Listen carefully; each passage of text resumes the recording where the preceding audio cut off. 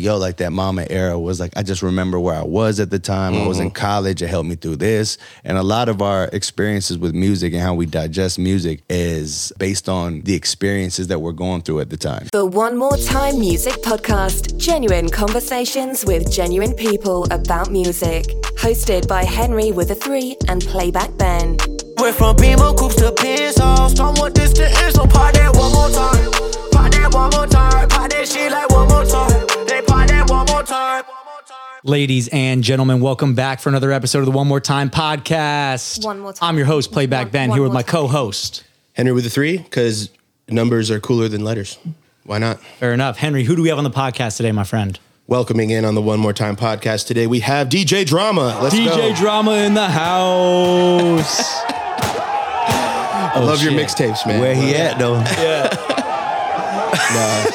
That's you've fallen victim to our classic intro roasts. So okay. Apologies for that. No, I respect that. know? I've gotten that before. Finally. Sometimes he says lookalikes that Or no way one's off. ever gotten. No, in DJ their Drama's home. there. Somebody told me I look like an obese. I've lost a little weight since then, but they said I look like obese Swiss Beats. Oh, wow. Oh, So I got that that's a good before. one. DJ Khaled, of course. Sure. That was French mine. Montana. That Just would've- anybody who fits the profile with the beard and a hat. Sure. Yeah. A beard and a hat. So thanks, The bar man. was yeah. So good job, Henry. Yeah, but who is this really, Ben? 3.5 gold stars for you. This is legendary recording artist here from the east side of Atlanta. We got Mr. Phay. What's Welcome going on, to the fellas? show. What's going on? We appreciate you coming out, man. Of course, man. Thank you, Phay. My pleasure. Yeah, Of course. We're going to dive right in. So Yeah. you are first generation American, right? Yes, sir. So where did your parents immigrate from? They immigrated from, is it migrated or immigrated? Same? That's a good question. What's the difference? I don't know. I was looking for Migration. Phay to answer that one. Oh, shit. Look, they immigrated from Palestine. Or migrated. Yeah, or migrated. They were Palestinian refugees, and then they were relocated to Jordan. And then from Jordan, my dad came here at 19, went back home after like 32, 33, and then, found a wife, and those are my parents. So what kinds of things would you say you've learned from, your parents' immigrant story? I'll kind of wake up in the morning and be like, yo, I'm not fucking rich yet. Like, I have no excuse. My dad came out here and didn't know English, didn't have a lick of English, had no education and shit like that. 19 years old, sleeping on hummus bags. Damn. And, Wow. And he made some shit, what I'm saying, to work for himself. And then, you fast forward 20, 25 years, 30 years. I'm 30 years old now. And it's like, I know the language, I know the culture. I'm American. I was born here. And it's just like, so what the hell is my excuse? You know what I'm saying? So I learned that they have way more resolve than I think, first generation Americans do, including myself. Like, they came in here, all the odds were stacked up against them. And, you know what I'm saying? We're kind of spoon-fed.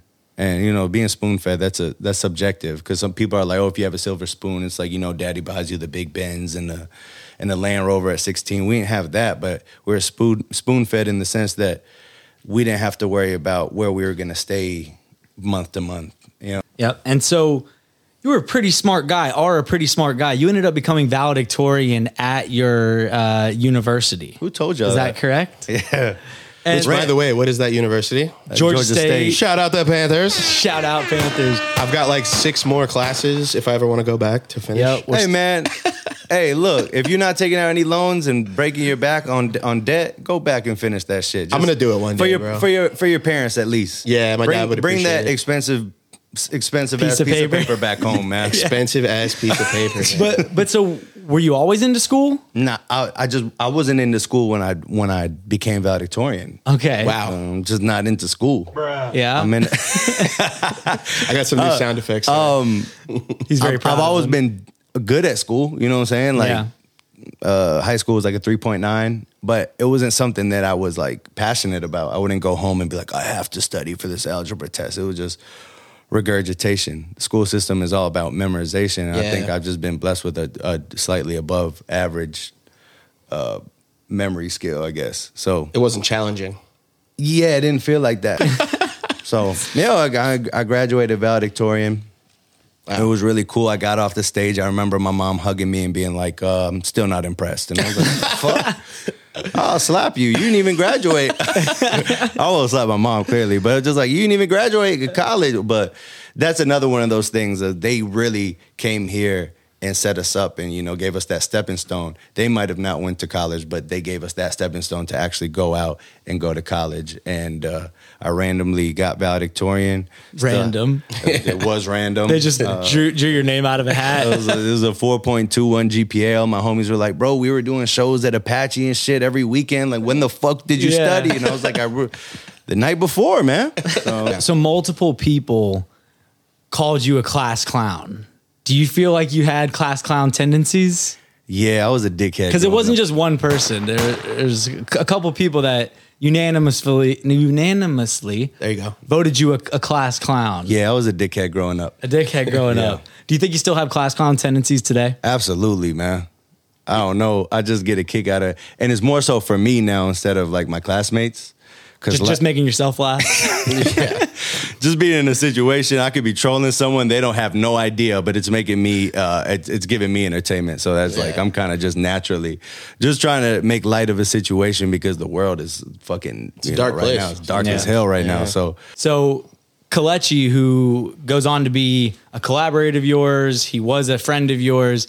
He even has a bar, I'm pretty sure, in your last song with him about you guys being class clowns. So that's how kind of you guys... On Will, yeah. I would say, you know, kind of found each other, right? You were both kind of goofing off and, you know, had that class clown mentality. You guys end up starting a rap group together. Yeah. Early on. What was the rap group name? The Standard. The Standard. Yeah. Can we find any Standard tracks out there today? I hope not. Nothing on MySpace. Did you God try and forbid. wipe that from the... SoundCloud. God forbid, interwebs? maybe on Bandcamp or something like that. But Bandcamp. I mean, it was a MySpace. it was a necessary process, though. Yeah? That's what I'm gonna tell people. How so? Like, we really challenged each other to get better. You know, friendly competition. Like, Sure. we really challenged each other without envy, without any of that shit. But Kelechi is like the OG in this music shit. Like, he was doing shit at 13, 14 years old before the plug and play audio equipment was out. Like, you actually had to have a desktop and like the actual hardware to record yourself. It's not like today. And I just remember that being super cool. Like, he would chop beats up and samples and stuff, and it was during like Kanye's trilogy, like the Glory Years, Graduation, God, I missed late those. registration, Drop out, yeah. and he would just sample stuff, and I'm like, yo, nobody was doing it at that time. So, You know, you had the Standard rap group. Were you rapping under the name Pharaoh at that time, or did you? Yeah. Tell us what was the concept behind that? Or like, I was just a lame ass. Because you're not Egyptian. I'm not. Yeah. You know what I'm saying? But it was one of those That'd be things racist. where it's just like, yeah, it'd be racist. I mean, I expect nothing less in this situation right now. White people are just accidentally racist. So, Yeah. you know what I'm saying? So We really don't mean it. Can't fault us. Most of us. Some of us mean it, not us. yeah, We I- definitely don't. We can't speak on behalf of our people. but- yeah. Okay. Cool. You just got to check them sometimes. Yes. But yeah, man. It was just one of those things where I wanted to be the Arab rapper, and it was just like one of these gimmicky ass, like I'm I'm the magic carpet rapper. Look at me, like I God. smoke hookah and drink, and it was one of those situations. And I realized like it was like, yo, that's just really really gimmicky. You know what I'm saying? And Pharaoh was just an Egyptian. Like that's just what you think about when you think about like Hollywood and how Arabs look. You just kind of go to like movies like The Mummy Returns and shit. So it was really just a very bad. It was not tasteful at all. It was just bad taste. Being young, immature, and I realized that I had a lot more to offer than just being a gimmicky Arab rapper. I'm an artist who happens to be Arab. If that makes sense, For sure. You know But what you I'm saying? got Phay from Pharaoh. I got Phay from Ferris. That's my government name. Oh, wow. Like Ferris Bueller. Yeah. And my homies used to say, like, you know how they call Jay-Z Jay and Kanye Ye? People would just call me Phay randomly. Yeah. And I was like, yo, that shit has a ring to it. Let's rock with it. Yeah. And it stuck. Yeah. So was Mama your first full length project under Phay? Which, by the way, which right dope here, fucking crazy jacket. Yeah. Shameless, man. I've had this jacket since 2016. I That's lost a hard. little bit of weight. Got it from Still, the fucking looks like it from fits under my perfect. bed. And I was like, yo, this shit kind of fit now. Yeah. Need about 10 more pounds Yeah. and it'll be in there right. There you go. So was that the first full length project under the name Phay? Yeah, that was the first full length under Phay. Okay. A lot of people, I just posted something on Instagram that like had kind of like the eras of Phay, like the 6 albums or 6 projects I put out. And a lot of people are like, yo, like Mama was a different era. Like I was like, which one's your favorite era? And I always want people to be like the latest era, of course, exactly. But you don't get to choose that, and people did. Some people did, which is amazing. And but I don't know, like a lot of people are just like, yo, like that Mama era was like, I just remember where I was at the time. I was in college. It helped me through this, and a lot of our experiences with music and how we digest music is based on the experiences that we're going through at the time. Yeah, and that's what happens with a lot of successful artists. It's like they make these projects, and then they go on to make more projects after they found success. And it's like, well, now their life is like touring and like spending money and doing photo shoots, and it's completely different. So when they go to write a song, the material's not the same. So the music is naturally going to be a little different. So we talked about that before. It's an interesting topic. I saw a tweet the other day that said, I think they were referencing Donda and CLB, Certified Lover Boy. And they were just like, there's one girl on Twitter, she was just like, I don't think it's possible for super rich people to make interesting albums. Interesting. And I was like, you know what? That's a good take. Yeah. So speaking of kind of being in a certain place to write great music, you had taken a pretty long break from music prior to dropping Mama, right? Yeah. So tell us about the space you were in that made you want to take a break from music. I had just graduated. And for people who just graduate, you know what I'm saying, that's when they kind of get thrown into the fire. That's kind of when life really starts. Because when before you graduate, there's always a next step. Like from 5th grade, you go into middle school into 6th grade, right? And then from 8th grade, you go into high school. And 9th grade, 12th grade, you graduate. Then you do 4 years you kind of have a structured life. Yeah. Then after you graduate, it's kind of, they throw you out to the wolves, what bro. You doing and now? just like, yo, what the fuck you gonna do? Like, there's no more structure. Yeah. So I kind of, I took it upon myself, at the time, my pops needed help at the restaurants and stuff like that. And I was holding it down for him for 2-3 years. And I was doing nothing creatively. And it really took a toll on my mental and shit like that. And I was just like, yo, like, I need to do something creative, even if I'm not putting it out. Yeah. And then Kelechi came through one day and I was like, yo, I need to record this joint. And it turned into 2 records, 3, 4. And those therapy sessions, you know what I'm saying, or studio sessions, which were therapy sessions, turned into what Mama is today. And I was just like, oh, I got to do this shit. Like, you know, so I saw the feedback. I saw that, people really coming out to shows, not even like social media feedback. Like when you have a show, and even if it's a 300-400 cap and it sells out, and you see the faces and you shake the hands, you're like, oh, people are impacted by this, and I have a responsibility. So yeah. There's a theme too of the whole making music as therapy thing. We've had not everyone on the show is an artist, but the artists that we've had on, I feel like we almost always touch on that, how it's so therapeutic to really get your feelings and ideas out into like a tangible, digestible kind of form. That's really cool. It's so hard to put it into I don't think a lot of artists get enough credit to put their pain or their feelings into song form, and not just song form, but a digestible song form, to where there's a hook, and there's a structure to it, and people are like, yo, this is hitting me. That's fucking hard to do, man. So shout out to anybody doing that. Yeah, I mean, we talked to an A&R for Danny Wolf's imprint, Chaos Club. His name's Jack Mumford. He was on episode 16. Yeah, 16. He talked about how he manages producers, but he's also head of A&R at Danny Wolf's, label. He talked about the differences between, producers and artists. And the biggest thing was that, like, Henry mentioned, when he makes a beat, he's not necessarily so vulnerable that he's pouring his whole life into that beat for people to listen to. But you kind of hit the nail on the head of, like, you're fucking talking about some real shit as an artist sometimes. And I mean, it gets real intimate and vulnerable in the session. And then, of course, post-release, I mean, your life is out there for people to, either once again relate to, judge, maybe, it's a lot of vulnerability that goes into it. The words that you choose are a little more specific than which snare I choose. You know what I mean? Absolutely. Yeah. Absolutely. Yeah. But at the same time, there's a lot of people a lot of producers I know who are married to snares. I mean, Kanye on Stronger, I don't know if you saw that interview, but he literally had to fly Timbaland out to the studio To pick a snare. To pick a snare, he had to bring his snare pack. It was just like, I can't find the right shit. Snares are the fucking worst. Bro, I just want to say that right now. Timberland was going through Fuck snares. like his whole dictionary of snares. He flew him out, bro. That is incredible. And he was just like, that's the one. Like when he played a random ass snare. And I was just like, what? I'm going to skip ahead a little bit. Fast forward to Bake Sale. There's somewhat of a connection between Bake Sale and your family business or your parents' family business, right? Yeah. From a concept from a concept perspective and from an entrepreneurship perspective. Yes, and and tell people kind of what the connections are. So, And what's the business? So Bake Sale is turned into a kind of like I don't even want to say a lifestyle brand, but it's, the merch, the experience. We had a pop-up at Sublime.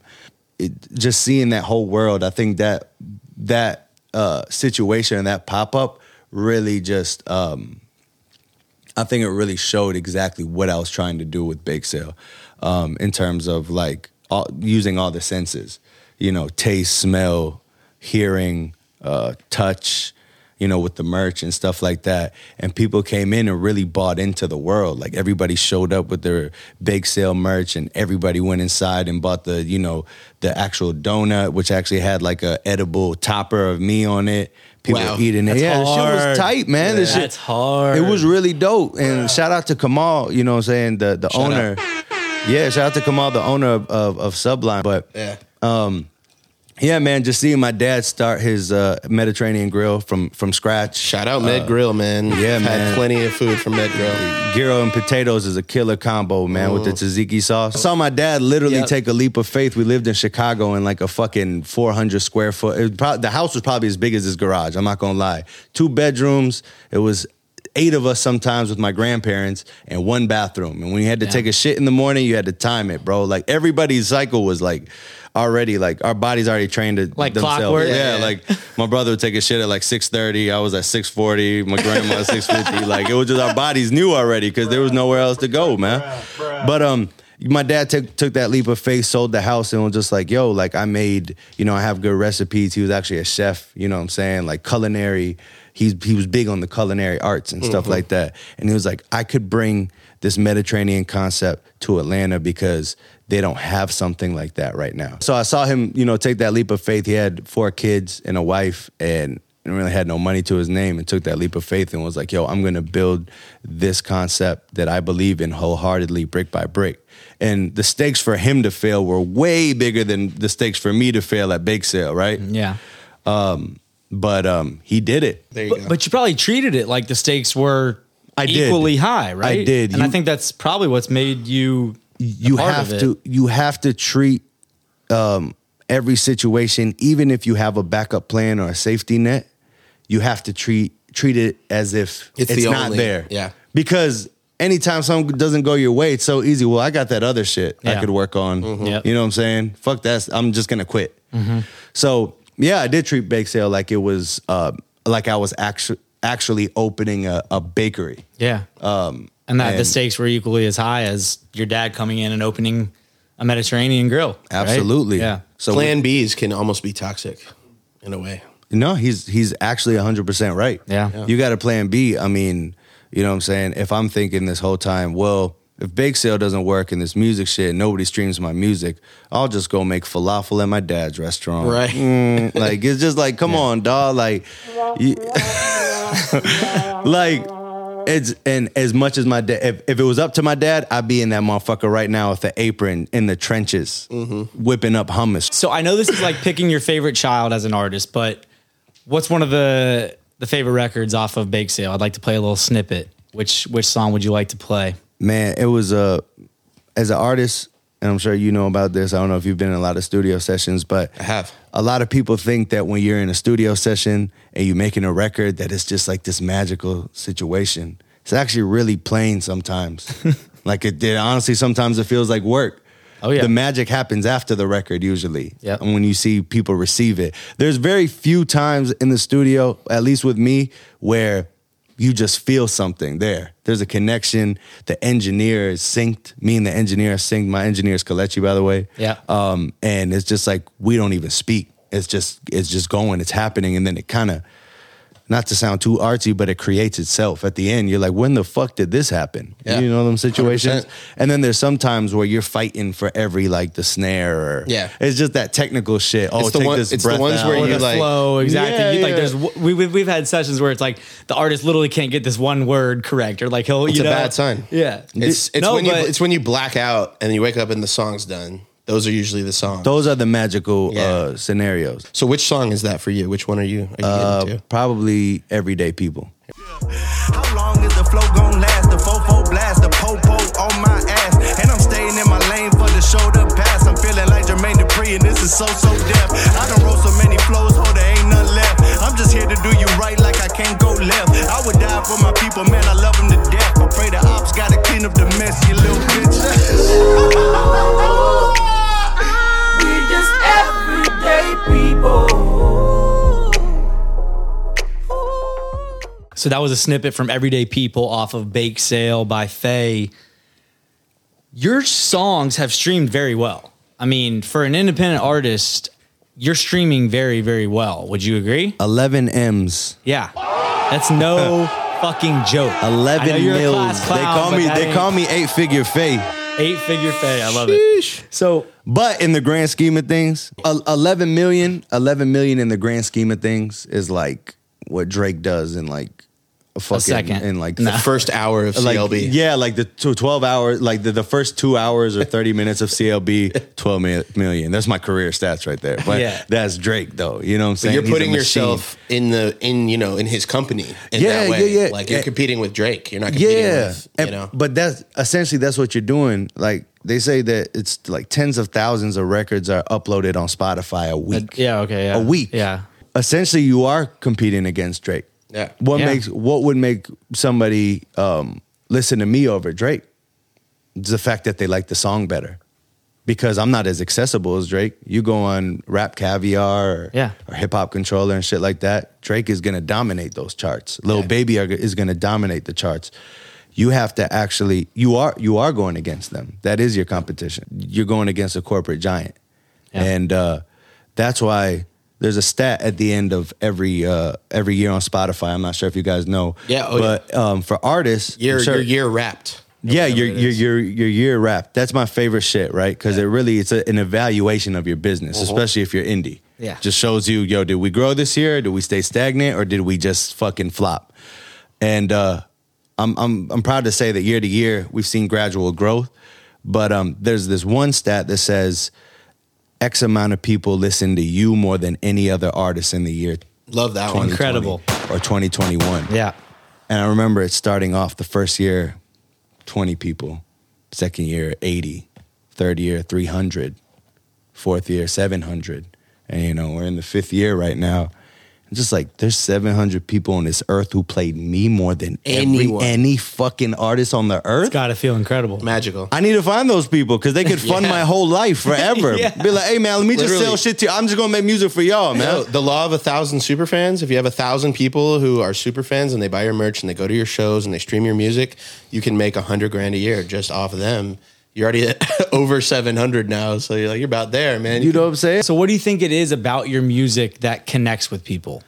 I think it's that bounce, that nostalgia, the fact that I come from,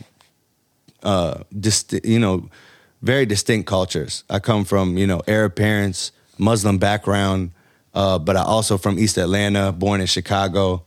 I got homies from Toronto.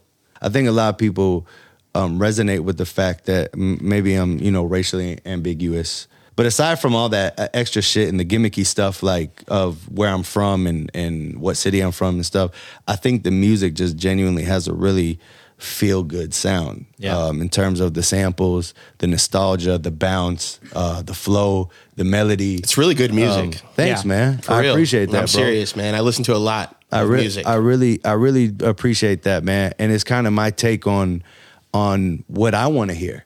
So like, not in an unbiased way or whatever, but sometimes like I have a playlist with, if it's a 40 songs, I have a playlist with 4 or 5 of my records on there, just because that's what I want to hear at the time. You know what I'm saying? And I do that with everything I do. If I put out a merch design, would I wear this jersey? Would I wear this hoodie? Would I wear this hat?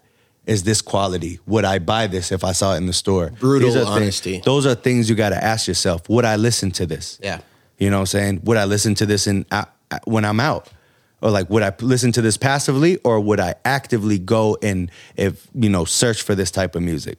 And those are the things you got to ask yourself before you create anything. Would I consume it? Yeah. So major key. Yo, on the One More Time podcast, major key alert. When we feel like an artist has dropped a gem like that, we like to hit him with the one more time. Sum that up. Give it for the people that weren't listening the first time. Please just say that one more time. One more time. I forgot what I fucking said, but this happens all the time because he does a whole spiel about what the one more time thing means. Oh, I forgot exactly what I said. Hold on, G.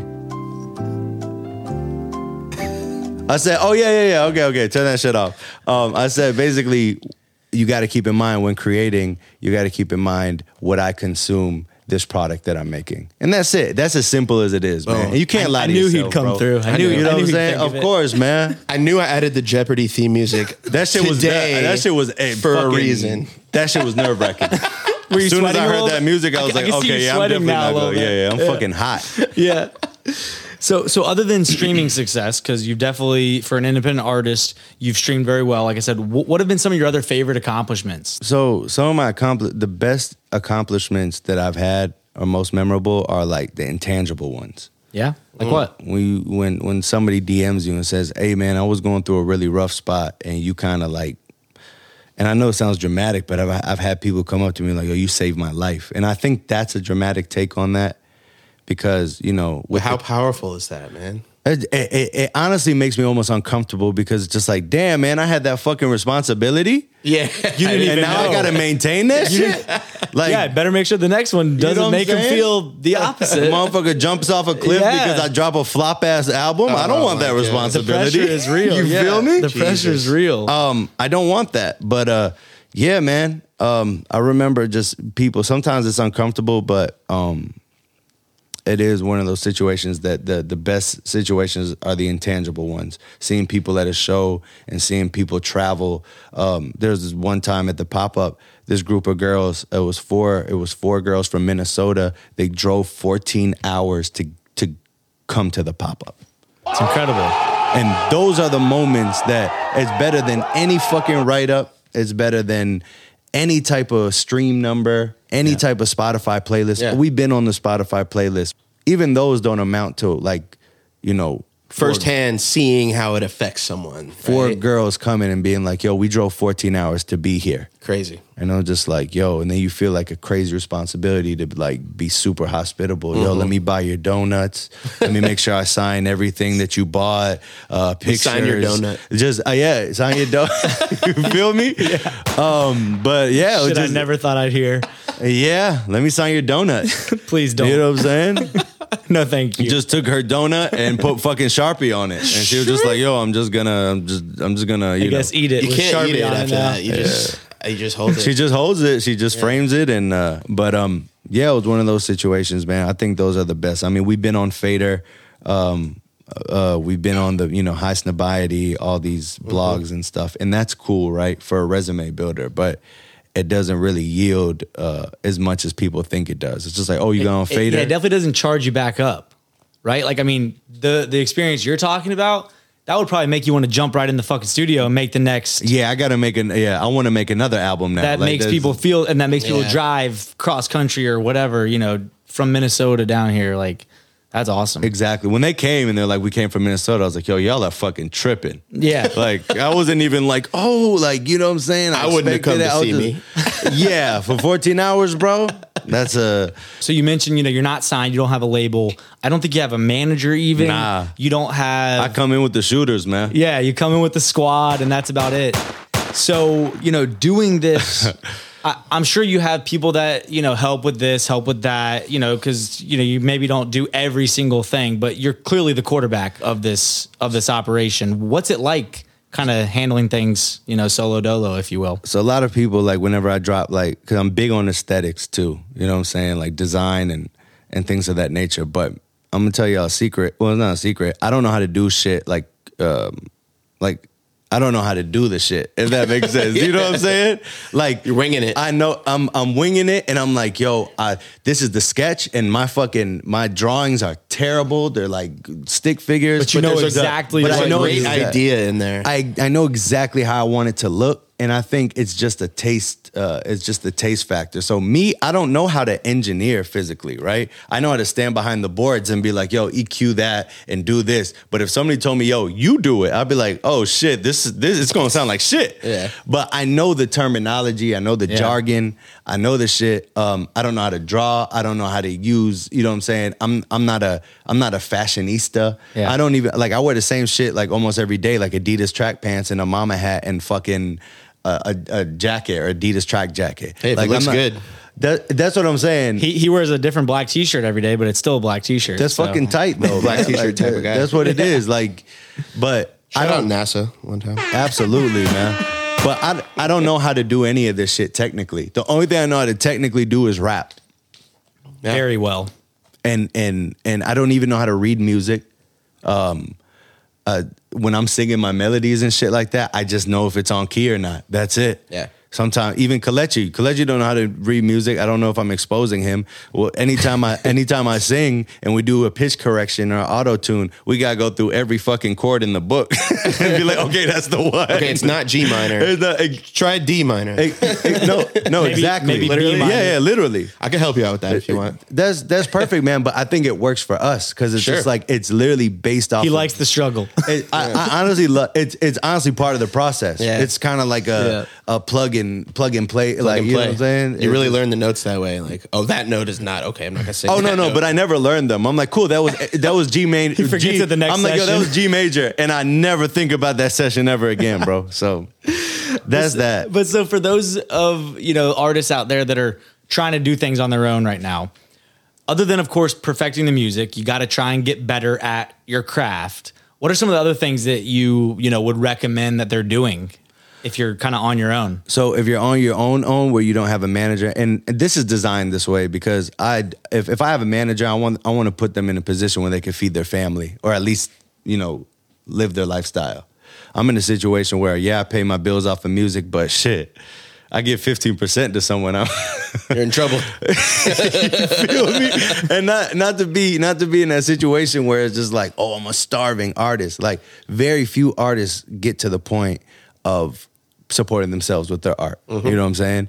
And I was reading this thing on Spotify, and it was like, if you have like over 100,000 monthly listeners, like you're in the top 95 percentile of all Yeah, it's musicians in crazy. the world. So just to think that there's only 5% of musicians that are doing better than me musically in terms of like a financial number aspect is Huge. fucking insane, dog. Yeah, You're crushing it's it, such bro. that's such a cool accomplishment. I'm not gonna Crushing lie. it. It is. Yeah. It is. But damn, what was the question? But no, just bringing on a team. Oh, you want to be okay. at a realistic point Okay, where like so- it makes sense for you and makes sense for the manager. Exactly. So what I would tell the people is I often believe that this was written, like it was written. It was a godsend. Like that my best homie became this awesome engineer, and he's a great artist, and he pushed me and I pushed him, and we, kind of cultivated a friendship, and we're in very similar parts of our careers together. So like there's very few people on this earth who understand like what we're going through. Like if someone hits you up on some bullshit, or if like this dude one time on my Instagram like sent me a picture of his ass cheeks spread wide open, bro, unprovoked. And nobody, yeah, G, it's a true story, bro. It's a true story. Why are you looking at me like that? That's not me. That's not me. That's unprovoked. He didn't solicit that. It's on one of my Instagram posts. I posted this picture, and it was just God. it was just a request, and I was like, oh shit. So I talked to Kelechi and be like, hey man, this motherfucker tripping, man, because I only feel like I Did could. you send him my way, Kelechi? I feel like, yo, has this ever happened to you? And I had similar situations where people will send unprovoked things or weird things. This is what you get with 100,000 monthly listeners. I guess so, Henry. man. I don't Honestly, know if I want it anymore. Yeah. I'm be honest with you. The listeners are cool because they can't hit you up up on Spotify. True. It's when the Spotify listeners bleed over to the Instagram, and it's just like, oh fuck, man, they found me. Because if it was up to me, He doesn't want to be found. if it was up to me, I would just have the Spotify. My Spotify numbers are the only thing I care about, and even those are numbers. Even those I'm never going to be happy about. Let's get Phay a social media manager, so he doesn't need to deal with this bullshit. That motherfucker need whoever he is needs to be look paid. at these pictures. He needs to be paid big time. But no, I would say to people who are doing it on their own to find somebody who is very like-minded and to grow with them. A lot of times people try to reach upwards on the ladder. Like, what could this person is well known and well renowned in the industry? I want to work with him. It's honestly better to come up with sideways. somebody. Go sideways. Find people on your level. Networking laterally. Exactly. I'm big on Is that a thing? Yeah, laterally. I'm a fucking, you see, I never heard that. And it was just like, no, yo, find someone. We had another guest who he's a manager and he does some A&R work, but he's interned for like, you know, Rebels Group, which does like G-Eazy management, tour management for Drake. He's done internships with the Blueprint Group, which is like Tez, who managed Lil Wayne and whatnot. So like he's got people he can reach up to too, but he's the one that brought it up. Is like he's building with his peers, man. These are the guys that are going to be the next heads of the labels, the next heads of the publishing companies, the next, you know, big time managers, whatever. So it's and just cool. If you ignore the littler people and they become the guys, they're going to remember how you treated them back in the day. Absolutely, man. I mean? And that's also another thing, man. Treat people with respect no matter where you think they are on the ladder. Yes. There's a lot of people, once they find out your position, they start kissing your ass. Yeah. And then there's a lot of people, if you're lower than them, they just kind of brush you off. Yeah. So you really got to treat everyone, you got to invest in everyone. Not as for like not in an opportunistic way, but just in a basic human capacity, man. They're gonna remember how you treated them. Anybody who comes into to Atlanta, to my city, who's an artist, and I know them off Instagram, yo, let me show you around, bro. Just on some basic hospitality shit. Yeah. It don't even have to be about music. Just on some people-to-people stuff. And a lot of artists, they don't have an identity outside of their art and their music. Like, I do music 5% of my life. Wow. The time if I were to like calculate, like the time I'm in a booth and the time I'm sending emails and dropping music and making merch and stuff, that probably constitutes 5-10% of my life. Wow. You understand? Yeah. Like, and a lot of artists, they're consumed with just being an artist, and they always want to be treated like an artist in every single fucking situation, bro. When I'm with my homies, bro, don't even bring up. We don't even bring up no music. Yo, they might say, how's the music going? But they see it.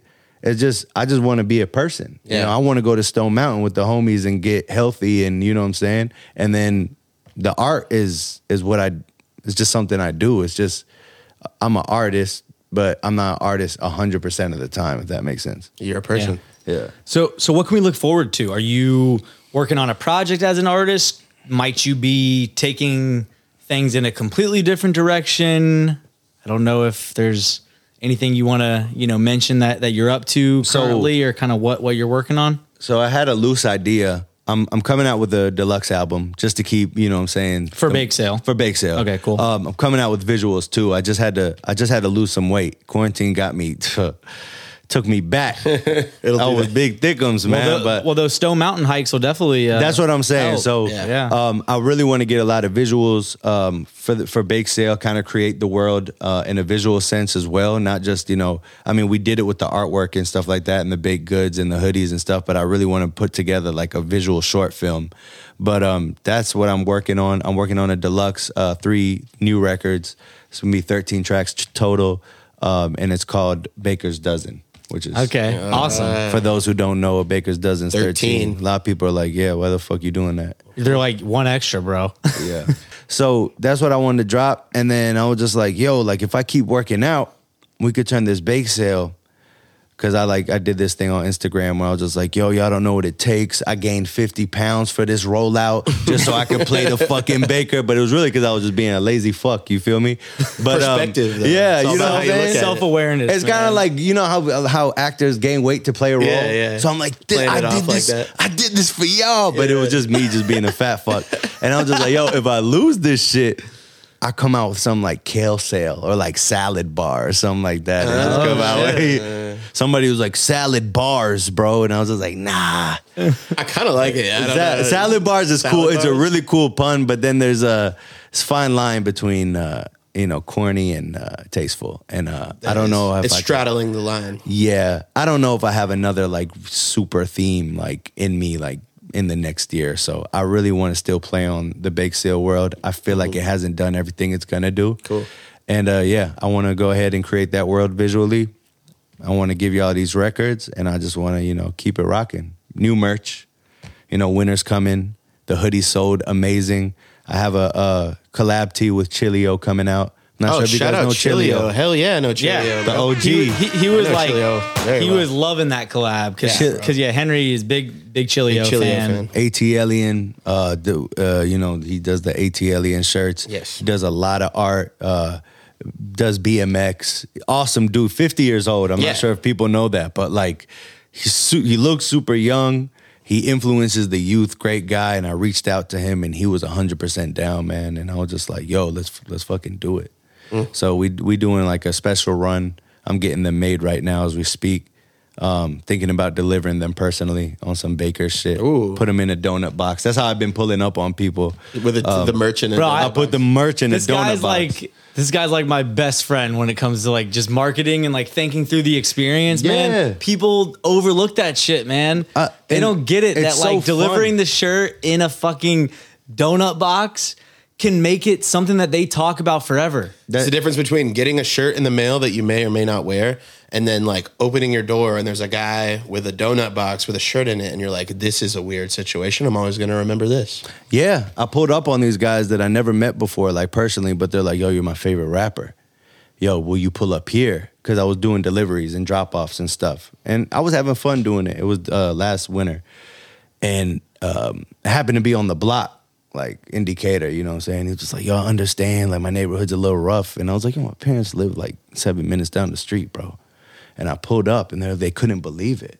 Yeah. They were like, yo, you on the fucking block right now with the donut and da-da-da. And I was just like, yeah, man, like, yeah, this love, man. Like, You're turning fans into super fans. I think that's one of the reasons you're streaming well, man. It's like people underestimate, oh, you already follow me on Instagram and you like my posts, cool. Now I can ignore you and just try and get new people. Nah, Like, you- no, how do we take these people from like casual Instagram post likers to like, this is my favorite artist, I'm ordering a shirt in a donut box kind of thing. yeah, man. And it goes both ways, man. Like people who reach out to me and say, oh, I love this, or they buy merch and stuff. I usually know a little bit about their life story. Yeah. They married, they not married, they divorced, they have 2 kids, they live here because we have real conversations. It's not just, hey, I like your music. Appreciate it, man. See, And we fucking keep this it guy going, fucking dog. gets it, man. gets Yo, we might have to have you on for like a whole other marketing, like, yeah, because I mean, this is shit that you and I talk about all the time, the man. time. It's like, yo, do not be afraid, like hand-to-hand combat, so to speak, in the DMs with people. Like, look at their page, say something genuine about what the fuck they're doing. Like, Give a fuck. yeah, like literally care. Give a fuck. If you Give expect, one fuck. if you expect them One. to care about you, you have to at least assume that you should care about them. It's, once again, Drake can't care about all of his fans. No. I get it.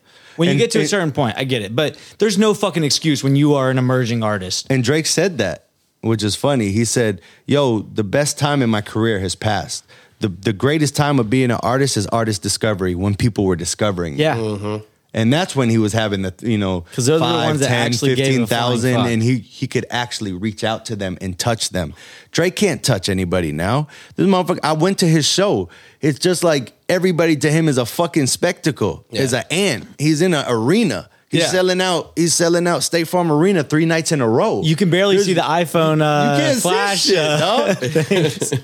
You know what I'm saying? Yeah. So, yeah, that's really important, man. And I don't see it from a marketing standpoint. I see it from a genuine, hey, you took time out of your day to fuck with me and spend your hard-earned money with me. The least I could do is pull up on you and talk to you and have a conversation. And Chilio was on that too, actually. I linked up with him before we did the collab, because Chilio is like, I think he's one of those vibey guys. It's just like, yo, if he can't vibe with you in person, he's not going to work with you. Yeah. So we kicked it. It was the day after his birthday, and we were just talking, and he was like, I still believe in hand-to-hand combat, like Yeah. you said. And this guy is a 50-year-old man who has already proven himself in the scene. He has nothing left to prove artistically, and he's still touching the people. Yeah, he didn't need to. He didn't have to meet you. Do that. He didn't have to meet with you. He doesn't have to meet me, and he doesn't have to deliver. He still hand to hand delivers his shirts. That's crazy. And I was like, bro, you're just what it say? That's crazy. The best type of marketing is when it doesn't feel like marketing. No, for sure. I just more mean if people can't get it from just being a fucking human, then at least be like, oh, this is probably good for my career. At least try. Like, you know what I mean? Like, of course, From a capitalistic I'd love people to just understand that it's fucking obvious, but they don't. So then I'm like, okay, at least put yourself in the shoes of like, this probably makes sense from like me trying to make this as a career. You know what I mean? These people are paying your bills. Yeah. And I understood so that. at least pretend to care. At least pretend. I learned this from my dad. Anytime somebody would come into the restaurant and not complain, but be like, yo, like, can you remake this? Or, they give you a hard time. He's just like, yo, of course the customer's always right. But at the end of the day, they pay the bill. You live in my household and they pay your bills. Yeah. So it's a service. Yep. You know what I'm saying? And as artists, we like to think that we're above our audience. We're actually, it's a service job almost. 100%. It's entertainment is a service job. Yeah. You're making people feel good, you're entertaining people, and you really need to come, I don't want to say come down to the level, you just got to be at eye level with. At their level. At their level, yeah. And I think people get it misconstrued because just even the way stages are set up, they're set up higher than the audience. Yeah. But put you on a pedestal.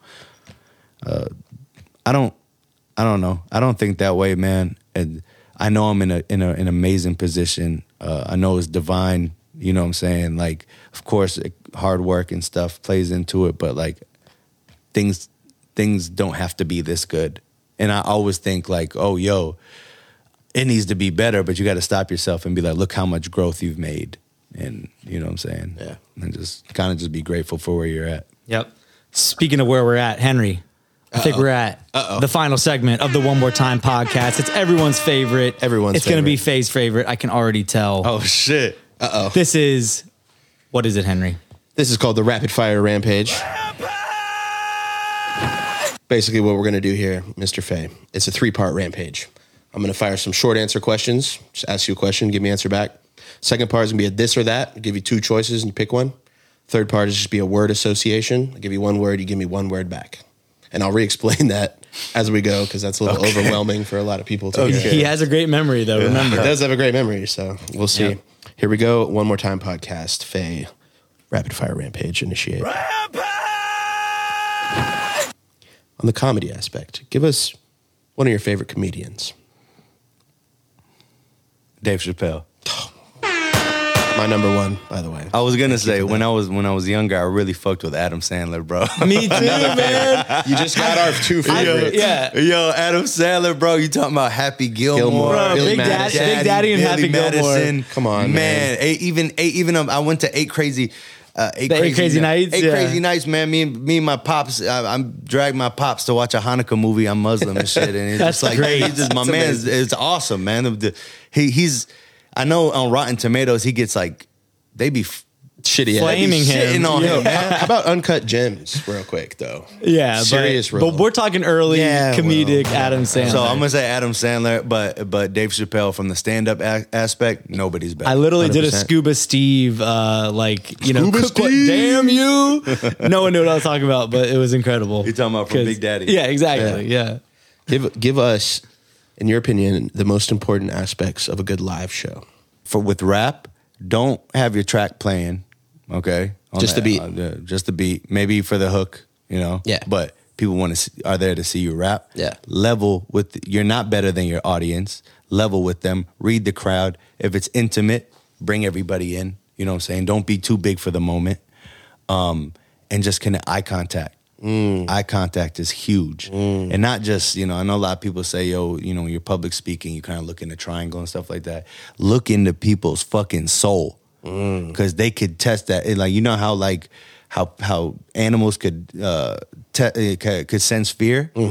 Your audience will know if you're scared up there. And they'll know if you're demanding attention. And it makes them feel uncomfortable. Exactly. If they think you're uncomfortable. You're a leader. Yeah. You got to be up there and you got to lead. That's right. Yep. Give us one of your favorite hobbies to get away from music.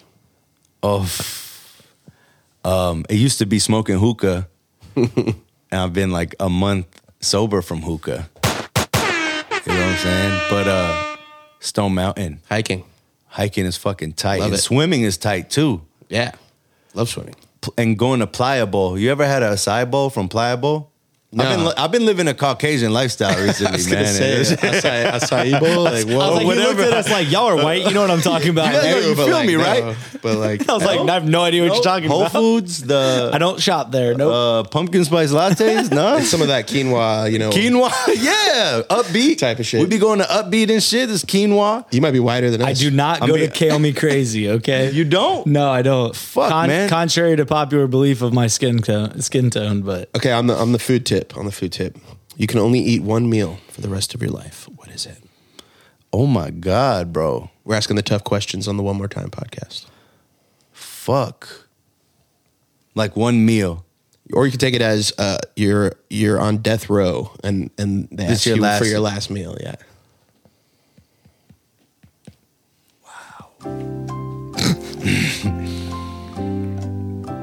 That's tough because I've been eating a lot of healthy shit recently and it's just not that good.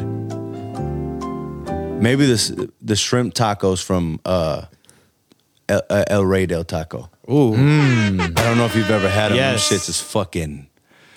I know shrimp tacos are top for me. So Yeah, I'm I with could you. do that. Okay, you've been given a giraffe.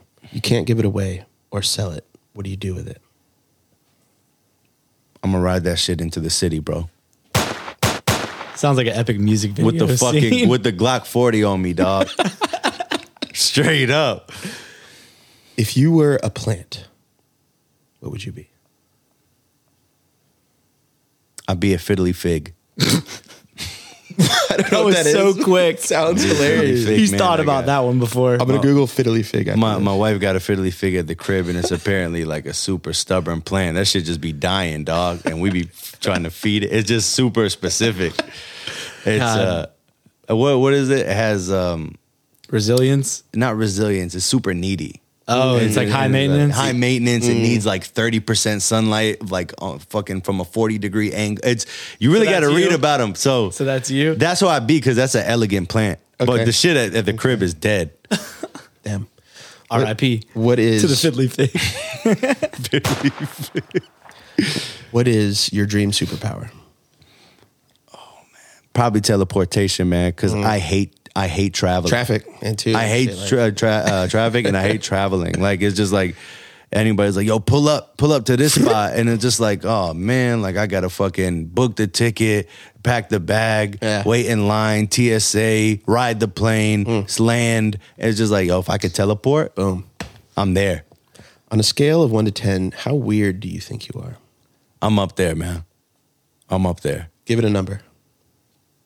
Probably a 9. 9? Yeah. Like it. Nah. What'd you think? 2? A 2? Everybody's weird. Everybody The got their peanut little gallery. glitches, man. Everybody got glitches. If think you so. hang out with them long enough, Totally. you could realize, like, yo, we're all kind of not okay. And weird can be good. You know, Yeah. That's why I like seeing the interpretation of it. We all have kind of these glitches. I Yeah. would say he says 2. Knowing myself, maybe a 6 or 7. Okay. That'll do. First part of the rapid fire rampage. You're doing great so far, Fantastic. Faye. Nice. Great You're job on, so far. You're on to part 2. You've made it. Let's get it. Part 2 is the this or that. I'm just going to give you 2 choices. Pick the one that gravitates to you. Cool. biggest. So here we go. Writing or freestyling? Writing. Boxers or briefs? Briefs. Instagram or TikTok? Instagram. Entree or dessert? Entree. Fish or reptiles? Fish. On stage or in the studio? On stage. Crushed ice or cubed? Cubed. Singles or project? Project. Day or night? Day. California or New York? New York. Chocolate or vanilla? I love the chocolate. What a part 2. Crushed that one. Last part of the rapid fire rampage. It's the word association. I'm going to give you one word. Fire off the first thing in your mind that comes back at you. Here we go. Piano. Elton John. Jeep. Big body. Anxiety. Me. Sports. Basketball. Bitcoin. The one. True. Microphone. Penis. Now I'm uncomfortable with the way I... Talk right into it. I really set you up We're for in that here one, now, big yeah. dog. You got me real back. close to it, You Henry. got me back. You know how like Okay. dude, like rappers be like, yo, singing she could sing into the microphone. It's just one of those situations. Okay. Now it's Henry into the microphone. Yeah, great. We all have a mic, guys. Yeah. Earth. Green. PlayStation. 5. Label. Weak. Danger. Imagination. Lil. Baby. Politics. Same team. Kalechi. Lesbian. What a rampage. What a rampage, folks. what an episode We managed of to the get One More lesbian Time podcast. and penis in there in the end. Fantastic. That part 3 needs to be censored. Kalechi, man. God forgive me. Big time, I did bruh. say you wasn't thinking that though. You fucking liar, bro. He said, "Hell no." We joke with Kalechi all the time that he's just a big lesbian, man. A big lesbian mule. He's just a big old. Kalechi, I don't feel that way. But folks, this has been another episode of the One More Time podcast. I've been your host, Playback Ben, here with my co-host, Henry with a 3. Henry with a 3. We've had Mr. Phay on here. Go stream Bake Sale. Go stream Mama. Go cop some merch.